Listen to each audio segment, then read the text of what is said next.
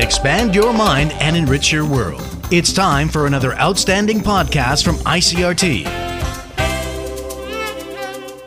I'm Nancy Sun with today's episode of Easy News. The TAIEX opened up 71 points this morning from Friday's close at 14,895 on turnover of 3.5 billion NT. The market moved higher on Friday, but faced stiff technical resistance ahead of the 15,000-point mark. Friday's rise was led by a rally by Taiwan semiconductor manufacturing, which finished at or above the 500 NT per share mark for the first time since August of last year. Tomorrow is the TAIEX's final trading day before the Lunar New Year holiday, and it will reopen on January 30th. Vice President William Lai has been elected the DPP's new chairman after winning the party's uncontested election. Lai won with 41,840 votes, or 99.65% of the total cast. According to the DPP's acting Secretary General Sidney Lin, turnout for the ballot was 17.59%. However, that was slightly higher than the DPP's party's previous chair election in 2019, which stood at 16.9% when Zhuo Rongtai was elected. Speaking after being formally announced the winner, Lai said he will officially take up the post on Wednesday during a DPP Central Standing Committee meeting. His tenure will run until May 20th, 2024, when Taiwan's next president will be inaugurated.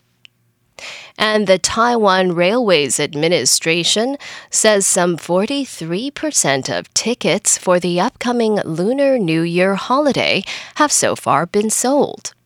The rail operator is laying on a total of 499 additional train services to meet the expected increase in passenger volume over the holiday period. Those additional trains will run until January 30th. According to the Railways Administration, the additional train services mean that some 450,000 more seats will be available, increasing capacity by 12% from last year. Tickets for January 19th, 20th, 28th, and 29th are sold out. But the rail network says tickets for other holidays of the Lunar New Year holiday are still available. The U.S. state of California is preparing for more rain and snow after a severe storm killed at least 19 people and left millions of others under a flood watch. Our U.S. correspondent Jogruti Dave reports. Officials are warning of yet more dangerous conditions, with residents in areas of California such as Sacramento County being told they should prepare to be evacuated if things get really bad. The U.S. Weather Prediction Center is forecasting additional heavy snow of 1 to 2 feet up in the mountains. On Saturday, U.S. President Joe Biden declared a major disaster in the western U.S. state, approving emergency funding for people in Merced, Sacramento and Santa Cruz counties. California's Governor Gavin Newsom tweeted urging people to make necessary preparations and take the situation seriously. I'm Jagruti Dave in Washington. And anti-poverty group Oxfam says companies making big profits as inflation surges should face windfall taxes to help cut global inequality. That's one of the recommendations in a report the group released today, as the World Economic Forum's annual meeting of political and business elites gets underway in Davos.